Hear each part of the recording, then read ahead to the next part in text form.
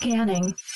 Identity authorized. Welcome to the Secret Superhero Club Podcast Network. This week on the ASP, I sit down with character and prop designer Chris Battle. Basically, he did pretty much everything from your childhood, so give it a listen. Welcome, everybody, to the Animation Station podcast. My name is Josh, and joining me today, I have animation character designer Chris Battle. How's it going, Chris? Hey, Josh. How you doing? Pretty good. So, first off, just for our listeners, tell us a little bit about yourself. Well, I'm an animation character designer, specifically working in television, and I've been working on a lot of shows that your audience might be familiar with, most notably Dexter's Laboratory, Powerpuff Girls, Samurai Jack. Most recently, I've been on the past 5 seasons of Teen Titans Go. Most of that is all Cartoon Network, but I've worked for a lot of other studios as well, Disney, Nickelodeon, all of them. So now, you've basically helped design characters for a lot of people's childhoods. I know, it's kind of cool. Is that something that you, like, when you meet people and they find out that you've worked on this show, like, is it like a gushing experience? Do you feel really honored to have, worked on somebody's childhood?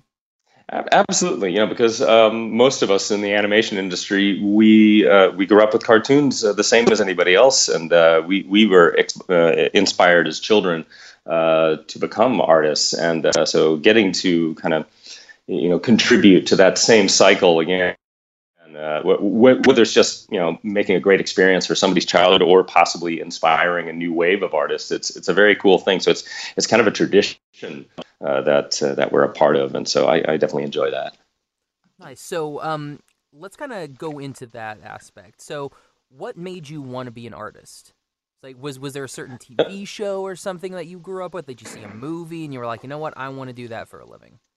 Well, I was one of those kids that I guess I just started drawing ever since I was a little kid, with crayon in my hand and moving up to pencils and stuff. And both of my parents were artists, and they definitely were very, very enthusiastic about supporting whatever your kid likes to do. Just feed that. And so they definitely were very supportive and always wanted to get me as much pencil and paper as they could. My dad made sure he brought home all kinds of spare paper from the print shop at work that they'd be tossing. A lot of my childhood drawings have a misprinted memo that was supposed to be distributed to the office on the back.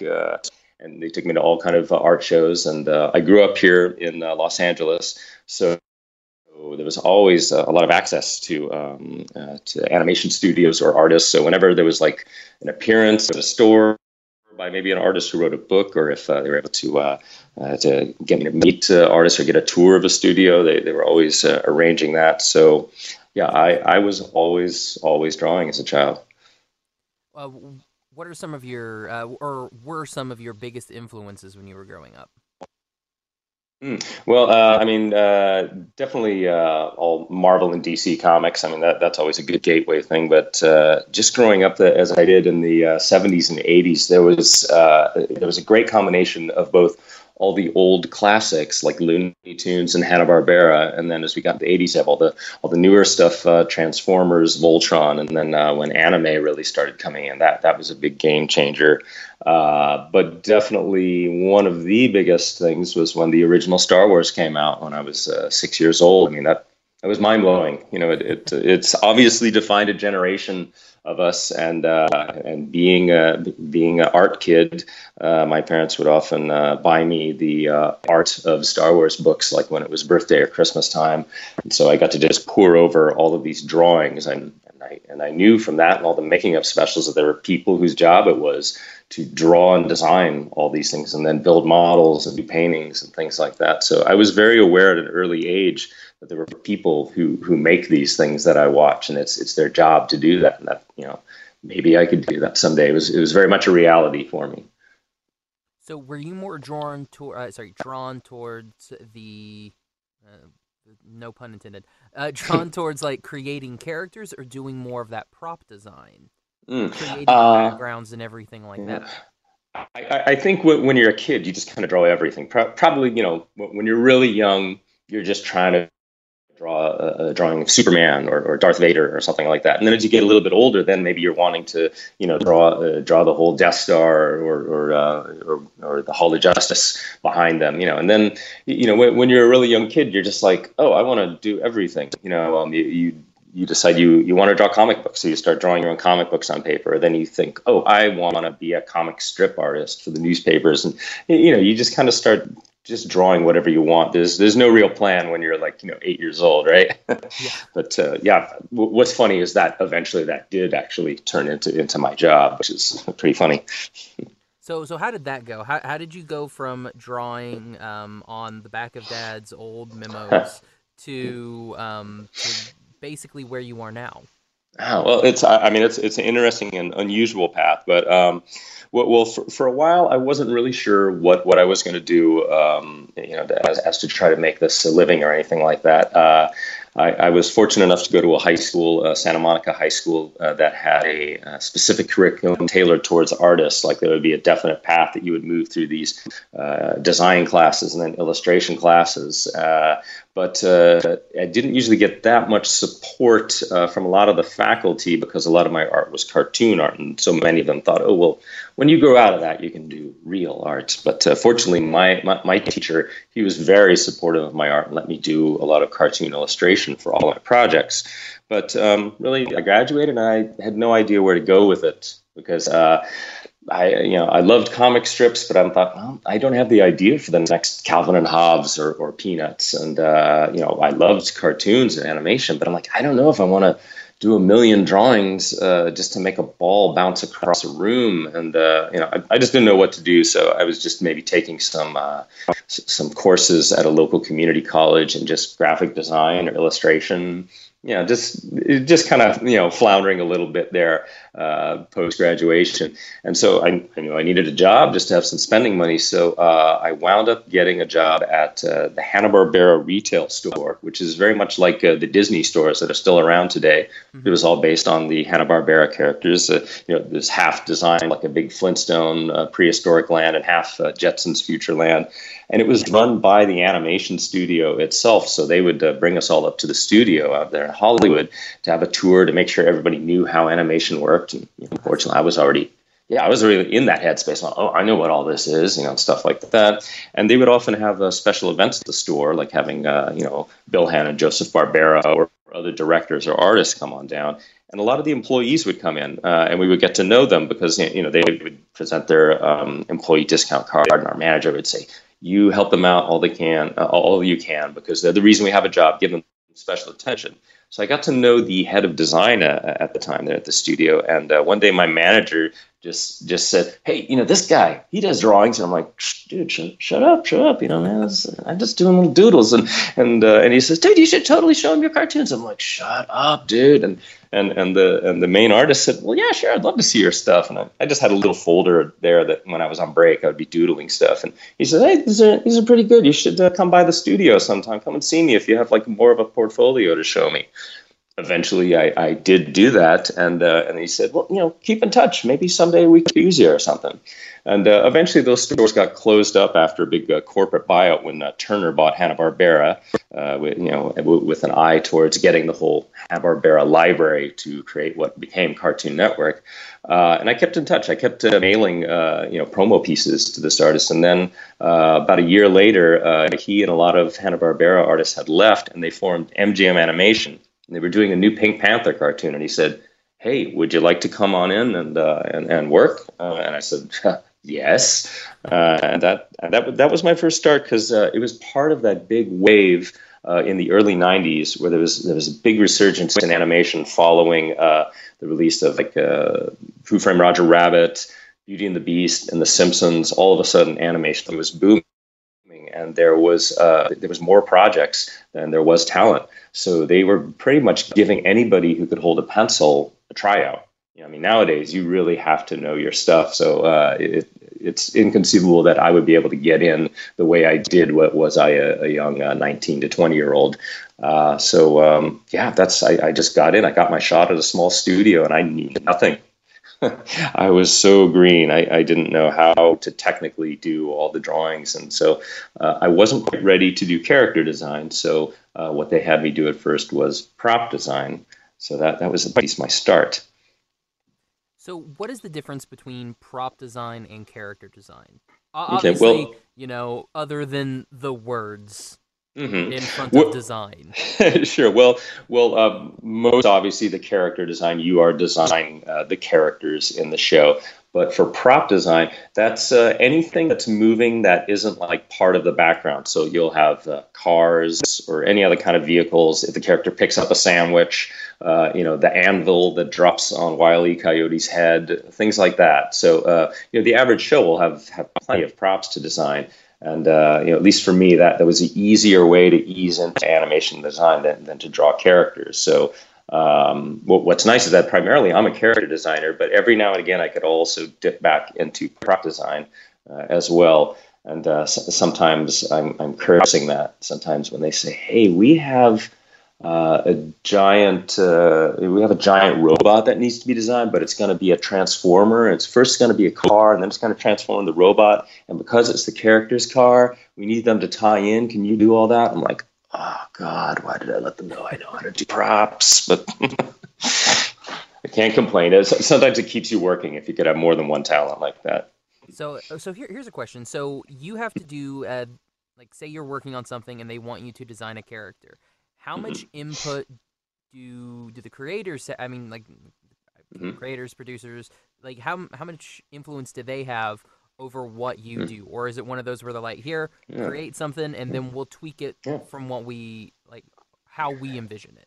Yeah, it could be a little, it could be a lot, depending on the project and on the creator. I mean, sometimes you'll all just sit down with the script and you'll just talk about what the character is.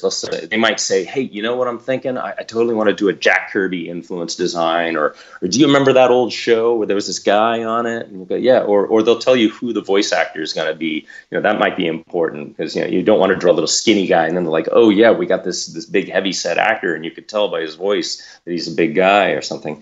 But a lot of times you just maybe do a little sketch, and maybe they'll say, oh, I like sketch number 3, go with that one. Or maybe the director, they might have a really rough sketch, and then this is my concept. You go and you make it awesome. Put your little spin on it.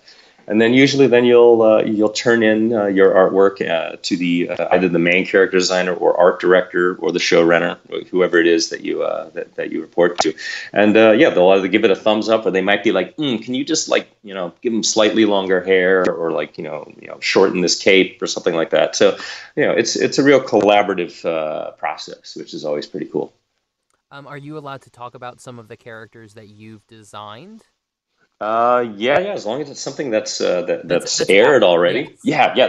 If it's out, free reign. Yeah. All right. So, can you maybe give us a little rough, a little sketch, a little rough. Wow, I can't even talk this morning. A little bit of some of the characters that you've created over the years. There's not too many like big famous ones I've necessarily created, because there's a lot of the shows that I've worked on that if it's something like Dexter's Lab or Powerpuff Girls, most of that is all created by Genndy or Craig, and maybe we're doing like little supporting characters, or they designed it themselves, and maybe we flesh it out and do that, or especially nowadays, cartoons, much like all of Hollywood, it's all about a lot of remakes and reboots. And so Teen Titans Go, we're obviously playing in the big DC Comics sandbox. So, that one's kind of interesting because we were definitely always trying to reference the 2003 Glenn Murakami series, but also we would dig into all of the DC Comics history and maybe reference something. We would reference the 1980s comics, or we'd also do like stuff from the Super Friends, and especially live action things as well, either from the 80s or currently, things like that. Like I did a whole scene with all of the DC Comics villains, mostly Batman's villains, where I finally was able to design Deathstroke, also known as Slade in our series, for the series. It was a very short scene. Yeah, but then I did everybody else. I was doing Poison Ivy, Bane, Gorilla Grodd, Darkseid, and for a lot of that stuff, I would go in and just look at every different version over the past 50 years that's done for a lot of those characters. So a lot of times there's a bit of research that goes into it, and that's always the fun part. So, is it easier when you have that bit of research, or is it easier for you to just come up with something off the top of your head? It can go both ways, because sometimes when you have nothing but a blank sheet of paper, it can be a little daunting until you find that character. But sometimes when you know that you're designing a pre-existing thing, that takes a lot of the indecision off your plate, because you just know that, okay, I'm supposed to be doing a new version of Nightwing. So I know where to start. Yeah, and you sometimes, especially with a character that's got some always history. Start with tassels with Nightwing. When he had those tassels back in the 80s, that was oh the best. Man, the high collar. Exactly. I really wish I could have done like a full on dorky Nightwing like that. But I did keep the mullet from the from the New Adventures of Batman. So that was a big part that I was able to keep in there. So, but. Yeah, a lot of that stuff really helps because you know which things to cast off or which things to maybe make fun of. In the case of our Teen Titans Go, since it's a comedy, I knew it's like I've got to have that mullet because that's like the big embarrassing moment that even the designers on that original series are like, yeah, we gave him a mullet. Oh well, country music was really popular back then. Yeah, Nightwing's Billy Ray Cyrus had just come up with his smash hit, so Nightwing is all business in front, action party in the back. So how exactly did you make? So you were at MGM. So how did you go from MGM to something like working on like Avro Monsters or going to like Cartoon Network? Where did that transition happen? Well, I mean, it's always pretty simple. I mean, and that one was because I was brand new in the business. I did not go to art school, so I didn't have that big network of contacts yet. So when Pink Panther ended, I was just asking my producers if they knew anybody I could call, and one of them said, "Well, here's a number for Klasky Csupo." And I knew that studio because they had done the original couple seasons of The Simpsons. They had done really cool things like the Beastie Boys Shadrach video, and I knew that they had a really interesting visual style, which I had a lot more interest in that personally. So I wound up going over there, and they said, "Well, we have a spot open doing background design on a new show called Duckman." And that was like, I'd only had one job. I said, I'll try background design. And it turned out that wasn't really my thing. I'm not very good at it. But so at least I learned that. But in the meantime, I was able to get in on character design on Real Monsters, which was at the time the new show that they brought in to fill the slot of Rugrats, because they had done like 3 or 4 seasons of that, and that was done. So I wound up doing characters on Real Monsters and learning how to draw like a Russian, because the big thing about that studio, it mainly used Eastern Bloc talent, and all these Russian artists who had come over after the end of communism. They were free to come here to Los Angeles and be artists, and it was a great time learning to draw in new styles. And one thing that definitely changed my career was one of the character artists I was working with. He had recently graduated from Cal Arts, and he was like maybe 1 or 2 years behind guys like Gandhi and Craig. So when we had been seeing these new shorts coming out of Hanna-Barbera's What a Cartoon Project, obviously some of the big standouts were Dexter's Laboratory and Powerpuff Girls, and he's like, "Oh yeah, I know them. I went to school with them." And so when Dexter's Lab went to series, this guy left to go do storyboards on that. And in short order, several of us started like saying, "Hey, what's going on over there? What you got?" So definitely, I made sure I had lunch with them over there, and I got to meet Gandhi and Craig, and they said, "Oh yeah, why don't you do a test?" And I did a little test, and instantly was like, "Yeah, when can you start?" I was like, yes, because that was a show that was very, very exciting for me to work on, because I already loved it. And that was the start of 7 years working with Gandhi and Craig on all their finest, and working with not only all these great Cal Arts graduates, but also a lot of the artists from the original run of Ren and Stimpy as well from Smumco. So I didn't go to art school, but I consider those 7 years that was my art school, learning from all this. Yeah. Absolutely. Yeah, that's a lot of talent that you were just kind of like pushed into. Yeah, right. Yeah, yeah. I really had to up my game. That was very stressful for a while. It's like being a really good high school athlete, and all of a sudden you're pushed into the pro leagues. But wow, just learned so much from everybody there. Just all the best artists in the business, and kind of like to think it's kind of like by osmosis, because it's not like anybody was giving me lessons or anything, but you just get to just look over everybody's shoulders and maybe grab copies of their artwork. It really upped my game big time. So very lucky to have gotten in on that. All right, so this is probably going to be a bit of a weird question, but, I mean, you've worked on a lot of things. Is there anything that you were really sad that may have been canceled early that you were really looking forward to working more on? I was just looking at your list here, and I was like, man, I loved Symbiotic Titan.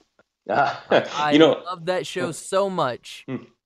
Yeah, I only did a little bit of freelance on like maybe one or two episodes of that, but I was between gigs on another show, so I never really got to have the full Symbiotic Titan experience. But yeah, it's like most of the things I worked on there either went for a good long time, like the case of my time working at Cartoon Network on, that was 7 years going back and forth from multiple seasons of Dexter's Powerpuff and Samurai Jack, plus the Powerpuff Girls movie. So, that definitely had all that I could have ever dreamed on those shows. And, I had 5 seasons on Teen Titans Go. Yeah, for the most part, I have been lucky enough to just get a good chunk of experience working with any given show. And if anything was a short tenure, it was like, oh, that's fine. I did 1 season of this show, but then I hopped over onto the next show that I really wanted to work on. So I got to say, I'm lucky enough that everything I've worked on, it's been like for the right amount of time, I'd say. That's nice. Now, when you were at Nickelodeon, like I'm not 100% sure. Like I barely remember. Like I remember when Nick moved all of their stuff from Orlando, and like when they shut down all that stuff that was used to be in Universal and everything like that.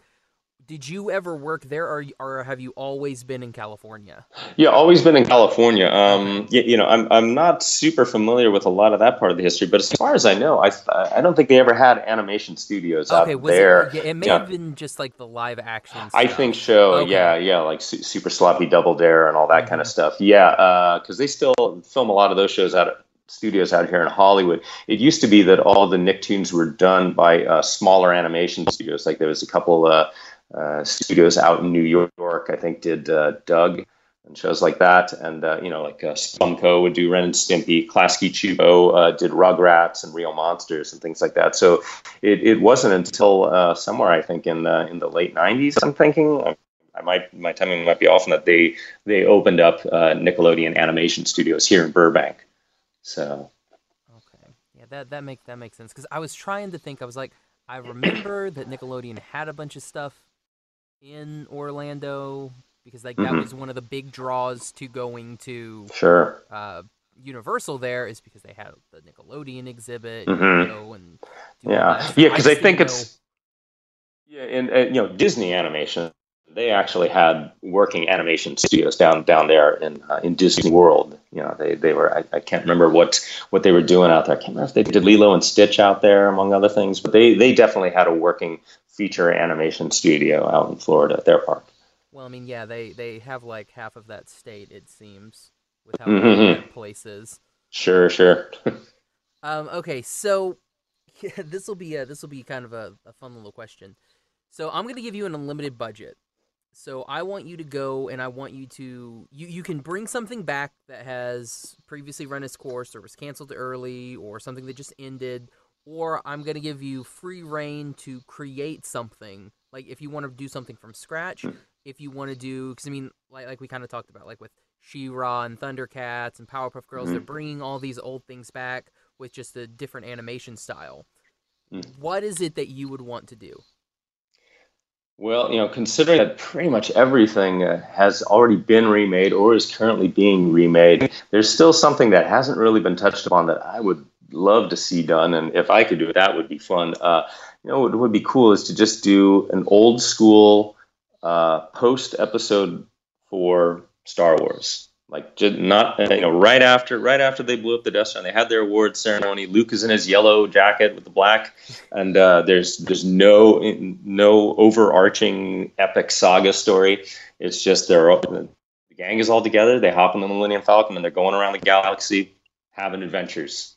Maybe you'll have a little tie-in here or there with something, but no big saga or anything. Just having cool adventures and going to weird planets and messing around in weird alien cantinas and stuff like that. That would be a lot of fun. So I'm gonna take it. Big Star Wars fan. Maybe. Maybe. Yeah, probably. I mean, Kinda. yeah. I mean, Yeah. just looking at your Skype icon, and it's the cutest little Jawa I've ever seen. Yeah. It looks almost like a Hershey's Kiss. Oh yeah, yeah. It's like a little cartoon snack. Yeah, yeah. That was just every generation always has one of those big touchstone items, and Star Wars was such a big thing. There's so many of us, especially in animation. That was the big thing that blew our little minds and got us drawing or writing or painting or whatever it is. Well, now that we're on Star Wars, let's just stay on Star Wars. So, how have you been liking the new or have you been checking out any of the newest animation, Well, Clone Wars or yeah. I know Genndy did his what was it? And that was Was it the Clone Wars or was he just Clone Wars? I think it was just Clone Wars. I think, And yeah. I think the new one had put the in front of it. I The guess. maybe, yeah, yeah. I mean, the new old one now at this Yes. point. Gosh, yeah, yeah, yeah. I always dip in and out of some of those series. I mean, at first when I saw the first Clone Wars, I'm like, kind of like Gendy's. I wish that they had made it a little more different than that. But I mean, that show wound up being pretty incredible, and Rebels was incredible as well. Curious to see the new one. What's that? Resistance. Yeah, yeah. And it's definitely a fun time to see all this new product. Some of the new movies have been very cool. Definitely loved The Force Awakens and loved Rogue One. Some of the other ones, we'll see. Yeah, I'm up there. Yeah. I liked Rogue One just because to me that one it seemed like more in the Star Wars universe. Yeah, yeah. Whenever they get to that dirty, grungy episode 4 style stuff, it's great. And also, just a cool idea, cool new characters. Took some real creative risks with that one, but yeah, I don't know. It's just like anything else. So it's like not every movie has to be the greatest thing ever. Some movies come out there like that was okay. We'll see what the next one is. Right? No biggie. Exactly. And Yeah. to me, I put myself a Star Trek fan over Star Wars, and I sit and I'm like, yeah, we have movies too. They're out there. We've got them. The last one was good. The other ones, they were movies as well.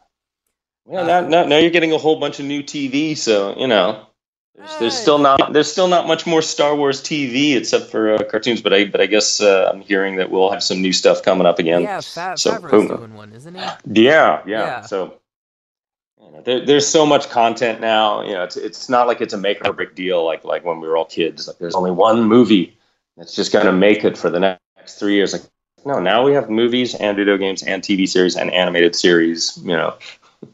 If something doesn't hit, no problem. Wait till the next one, I guess. Did you do any of the the Star Wars books and everything? Because I mean, we had 3 movies for 20 years, and then we only had books in between until episode 1 came out. Yeah, no, I don't. No, I never really got into the books and stuff, but I definitely played. Whatever video game would come out, I would always, gobble that up. So I'm like, of course I'm going to play this, man. But yeah, played a lot of Shadows of the Empire, especially using all the cheat codes that you can, make just play as a Wampa and attack stormtroopers all day and stuff like that. Or I think one of the games had you could play in an old Ford Falcon, flying through outer space.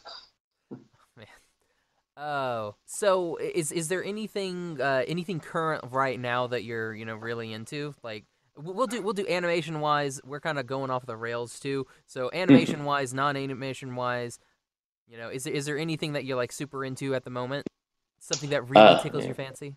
Yeah, well, I'm still like super behind on the new Voltron series, but I really love that. I mean, that's much like all those really great recent redos of series, be it like GI Joe Resolute or the 2011 Thundercats. That's where you take one of those old properties and you have new animators given a proper budget and really great writing, and it's a super upgrade. Kind of as we would choose to remember it as kids, when the original source material was perhaps not quite up to the quality that we're used to now. But yeah, the new Voltron is amazing, and I'm so far behind. That's the only problem now. There's too much TV, and I'm working all the time, and I can't I can't watch it and work. I need to watch animation. So if I try to do it while working, then I'm not drawing anymore. Yeah, it always seems like there's never enough time. Like there's so much good stuff up there, and then there's just never enough time to watch any of it. Mm-hmm. Yeah, definitely. It's tough. It's tough. And I mean, there's all sorts of other great stuff being done, like the new DuckTales. That's another example of a great reboot. Loving it. And yeah, it's like everything that I can think of is stuff that's maybe been on for a while, and I'm just behind. Or there's other things that I'm seeing being done, but they haven't been announced. That's the other tough part about being in the business. You know of what's coming, but like I can't say anything about that one.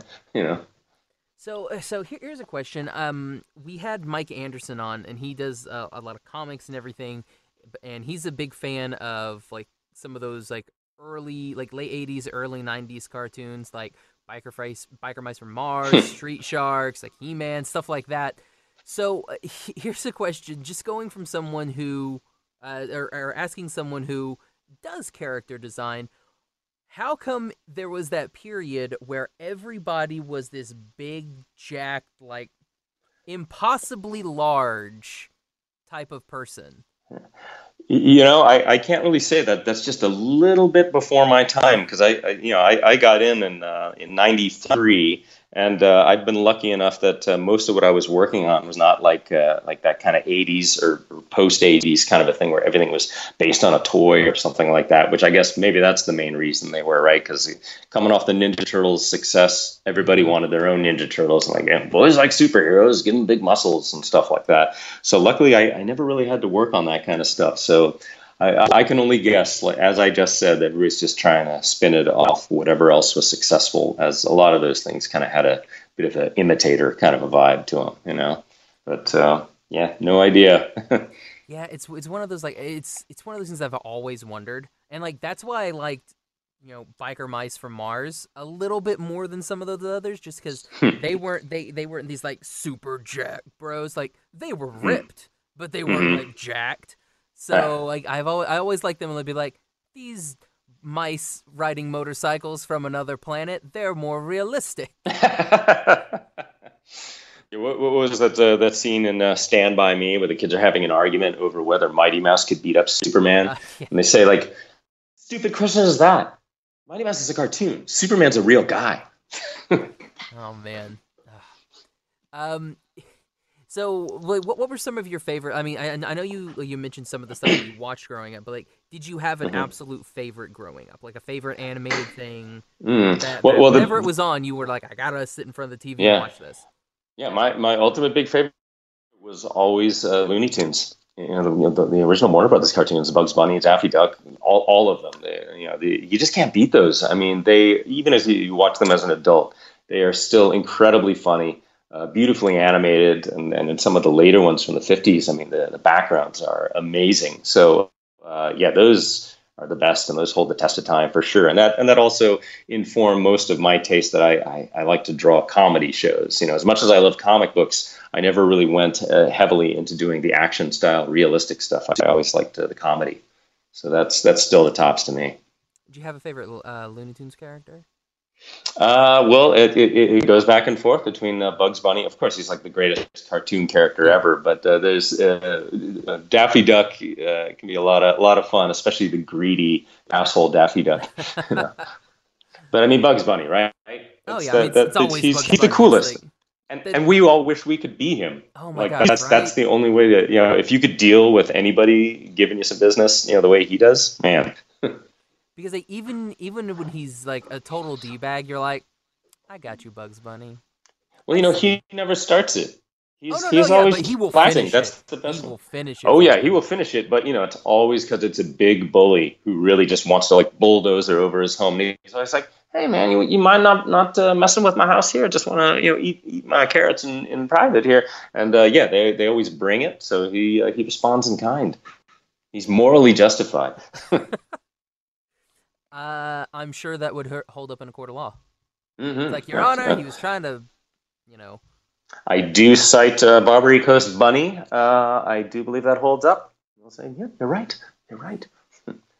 Oh man, so you did mention anime as well. So I mean, was anime a big was that a big thing for you, or was it one of those things that you caught like Voltron Yeah. and stuff like that? Yeah. I mean, that was definitely one of those big things. I think in the '80s it really started filtering in. Like definitely as a kid, I saw things like Speed Racer and Gatchaman, which was called Battle of the Planets here in America. But when Robotech came out, that was a big one because I was in junior high, and you're kind of maybe aging out of cartoons, but that one instantly recognized it as something different, and the fact that it was serialized, and then you would see that like characters would like die, and that's it, they're gone, and you're like, what? How did that happen? And then I learned that I knew that they're from Japan, and then I learned that they were like actually 3 different series joined into one. So what I would do, being out here in Los Angeles, I would go down into Little Tokyo downtown here, and there would be all the Japanese bookstores, and you could find the art of books that nobody made back then for American cartoons, but they would have all the model sheets and the backgrounds and storyboards and everything like that. So what did I always do? I always got all my art books and learned how to draw from that. So that was just a big game changer. There's still a lot of little influences that a lot of that has on my art to this day. Yeah, like when you mentioned that about like Robotech and everything, where characters would die, I'm trying to think like we didn't really have that in American anime. Because I mean, if we go back to old G.I. Joe, like you could see people like get out of things before everything exploded. Yeah. Not at all. I mean, it's only like even just recently in the past 10 years or so, maybe, that there's been a change into more serialized storytelling, probably mirroring all the live action stuff now, where you have continuing storylines. Like I don't know if that was Adventure Time was maybe one of the first to like start having some serialized elements, and it's fairly common, I guess, these days. Even if something isn't tightly serialized, that there are overarching storylines, leading up to, say, the big bad at the end of the season or something. Yeah, it's interesting you bring up Adventure Time, because like that was one of the things that I always, like when I was watching it, that was one of the things that I was always interested more in because like it would be 5 or 6 episodes of just fluffy whatever, and then you would get this nugget that is very mature for what this show is, and it's on a completely different vibe, and then you wouldn't get anything else for like another what seemed forever, and then you would get another nugget, and like I always loved that. I wish that they would take all of those and just make one big show out of those. I'm sure someone's gone and made it. Well, I guess you could always buy those episodes and just watch those in a row, right? Yeah, I guess you could. That'll work. Yeah.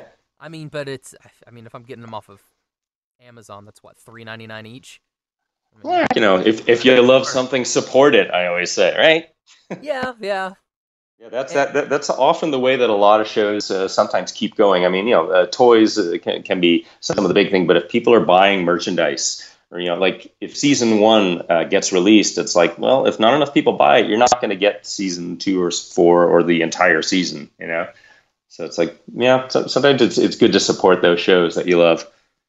Yeah, and it's one of those, like, I know like there are some shows that I will go ahead and I will pre-order the season, like Star vs. the Forces of Evil. That's already pre-ordered. I'm ready for it. Once that new season comes out, it's already purchased. So like I do stuff like that, but it's also one of those where, to me, it's a little bit harder to just find exactly what I'm looking for. I mean, and that's like, because I'm a big story guy. Like, that's what I love. I love Uh-huh. story, and that's one of the things with like Star. Like, they'll do random fluff episodes, but then you'll get like two really good story episodes Mm-hmm. spaced out in between four fluff episodes. So that's why I kind of like that one so much. But it's really Mm-hmm. hard for me to find like really story driven shows other than something like Voltron Yeah, yeah. or really outside of anime, because anime is pretty much like, if you want a story with animated characters, you're gonna probably watch an anime. Yeah, for real. Yeah, or yeah, it's got to be the action stuff that's made for an older audience here. Like, I'm sure you've got some decisions to make with all your streaming content, because Young Justice season 3 is going to be exclusive to the DC streaming channel. Oh, well, I may have gone and already pre-ordered that. Ah, okay. Well, Yeah. hey, then you're all good, and you're supporting the show. So Yeah. that's that means you'll get maybe another season, right? That's what I'm hoping. I mean, honestly, my thing was like, I knew that Young Justice was coming out, so I was like, okay, I'm gonna love Young Justice. But then I saw the Titans trailer, and I know everybody poo-pooed all over that thing, but I watched and I was like, yeah, I remember in the good old days of comics when Dick was really pissed off at Batman and he hated him, and like he even like, my thing is like, because I was telling one of my friends on another podcast, Liam from Hilt Radio. I was on his show and we were talking about like DC versus Marvel, and I was like, people don't remember, like, there was a time when Dick hated Batman so much that the whole Nightwing persona, that was Superman. Like, there's a lot of people that like either don't know or completely forget about that weird part of comics where Dick Grayson was like Superman's ward for a long time, and Yeah, Superman I was remember. wearing the whole Nightwing thing, and so he just took that from Superman. And I'm like, Yeah, I it remember doesn't that have being a anything to do little with part of Batman. that. Yeah, I was a Marvel kid growing up, but the one DC comic that I actually read was the New Teen Titans. Because they were still new at the time. So That that's one of funny that I wound up George working. Perez run. Yeah, yeah, yeah. So I was in it when he quit being Robin and was out of it for a little bit, and he put on that first big giant pop collar thing there. Mhm. The original what was the one with Tara and Destiny, the Judas Contract Judas storyline. Contract, yeah. Yeah, yeah, yeah. And I mean, I remember, it's funny, maybe it was more in the 90s that he really was hating Batman so much, because I remember there was just one scene where it was a crossover one with Batman and the Outsiders, his group that he had in the mid 80s there, and the Titans. And there was just like a subtle thing where the mayor got on the communicator to talk with them about something, and Batman instantly said, well, what can we do, Mayor? And like, Robin just says, excuse me, Batman. He steps in front of the camera. He's all, Mayor, Titans are on this. We got this. Because they were calling the Titans. They weren't calling Batman. I was like, ooh, nice little subtle thing there. But, the whole fuck Batman thing, I'm like, wait, what? Maybe that was in the 90s when everybody was getting all angsty and It's Liefeldy. It's 2018. It's streaming now. We can we can have Batman. Who cares? We can throw one out there. I guess like anything else, I always try to keep an open mind and go, okay, I'm not too sure about that, but let's wait until it's done and we watch one, Like, and like, and it's like, it was a 2-minute thing. Like, Yeah. that's probably not 100% finished and polished yet. Mm-hmm. 'Cause, I mean, we haven't, like, I'm still waiting on my email from DC to say you can now have access to DC Universe. And I'm like, there's still a lot of comics that I would like to read in the meantime, please. That's the thing that really got me is I already own Batman the Animated Series, but I'm gonna get to watch Batman the Animated Series on there along with all of the, like, their catalog of everything. So I'll be able to watch all of the Justice League stuff, all of the the animated movies. So that's why I was like, well, that's worth it right there. Do you get to watch Super Friends? You know what? It says the entire DC catalog, and Oh, DC's man. not like Marvel, and sold all their stuff off. Like, DC's kind of kept everything. So if we get to watch Super Friends, oh my goodness, that'll be amazing. Now I'm really anxious to. Now I'm wanting Super Friends to be on there. See, and then you're gonna have even less time to watch things. God, I mean, it's one of those, like, I'm trying to, I have two podcasts coming up with some other people from different podcasts, and I'm in the process of watching like Fate Stay Night Unlimited Blade Works, and then I have to watch all of Outlaw Star, and I'm sitting here and I'm like, I've got a week left, and I'm halfway through Fate, so this is going to be really interesting. See, I wind up starting things. My wife and I will be watching some series, and then some freelance work comes in. I'm like, oh man, they need this by like next Wednesday. All my evenings are taken now. Can we get back to Orange Is the New Black now? You know, some of the time. I know Better Call Saul just started up again. You know, yeah, everything is always on pause for a while. Yeah, it's really hard because I'm sitting here and I'm like, I got to go to LA. I got to go do some voiceover stuff like at the beginning of September. So I'm like, I'm going to be there. I'm going to be meeting people. I'm not going to be able to do anything. So it just cuts all of my stuff. But I'm like, if I don't do this, then I'm kind of like pushed back like where I want to be as a person. So it's like, what comes first, the career or the enjoyment? See, there you go. When the two start intermingling, it makes it tough. It does. You know? Yeah. Oh man! All right, Chris. Thanks for coming on.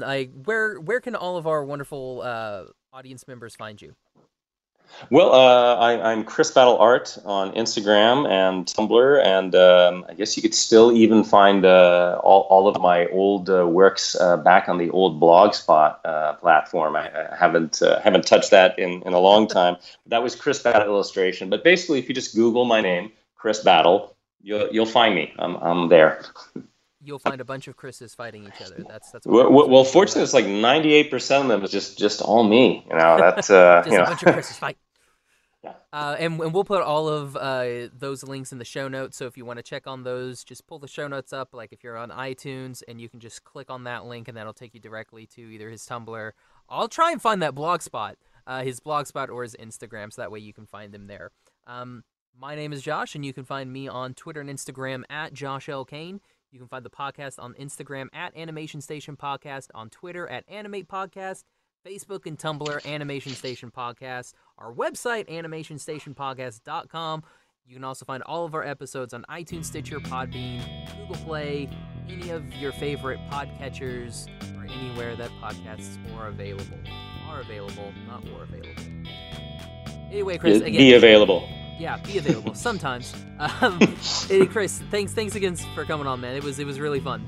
Hey, happy to be here, Josh. Thanks. No problem at all. So for the Animation Station Podcast, I'm Josh. I'm Chris. Bye, everybody. Later.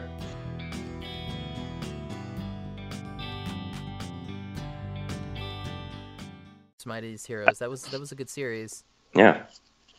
Oh man. Yeah, but I guess now they're all good with their movies. But I mean, I haven't had time to watch a lot of them. But I liked what I saw of some of the Guardians of the Galaxy cartoon and stuff, and that new Marvel Rising cartoon with like Spider-Gwen and Squirrel Girl and Marvel Girl. That looks good. I'm liking that. I'm really looking forward to the Spider-Man Into the Spider-Verse that comes out in December. Oh, right. I've been waiting for somebody to do that. If they can do that, like if I mean, because it's technically Sony, but I'm like, hey, if somebody can start making like really cool Marvel animated stuff, I'll be a Marvel fan again. Yeah, and even just me as an artist, I mean, I've always been frustrated with the fact that it's just like, well, everything just has to look like The Incredibles. Yeah. You know? And I mean, it's like, and there's generational things where most everybody who comes out of art schools or grows up watching certain things, we all happen to have a generational style, and so everybody's kind of pulling from that. But that's why I like working in television a little more than ever going for features, because especially when I came up in the '90s, it was like it's the Disney 2D, Pocahontas, Little Mermaid style. That's the only style that everybody's doing. Whereas in television, you get all these cool, different graphic styles and things like that. I'm just dying for somebody to do different styles in CG. And it's like, finally, we have something. And it's not like a little kiddie musical with the celebrity voices and with a Smash Mouth song on it. It's action, you know.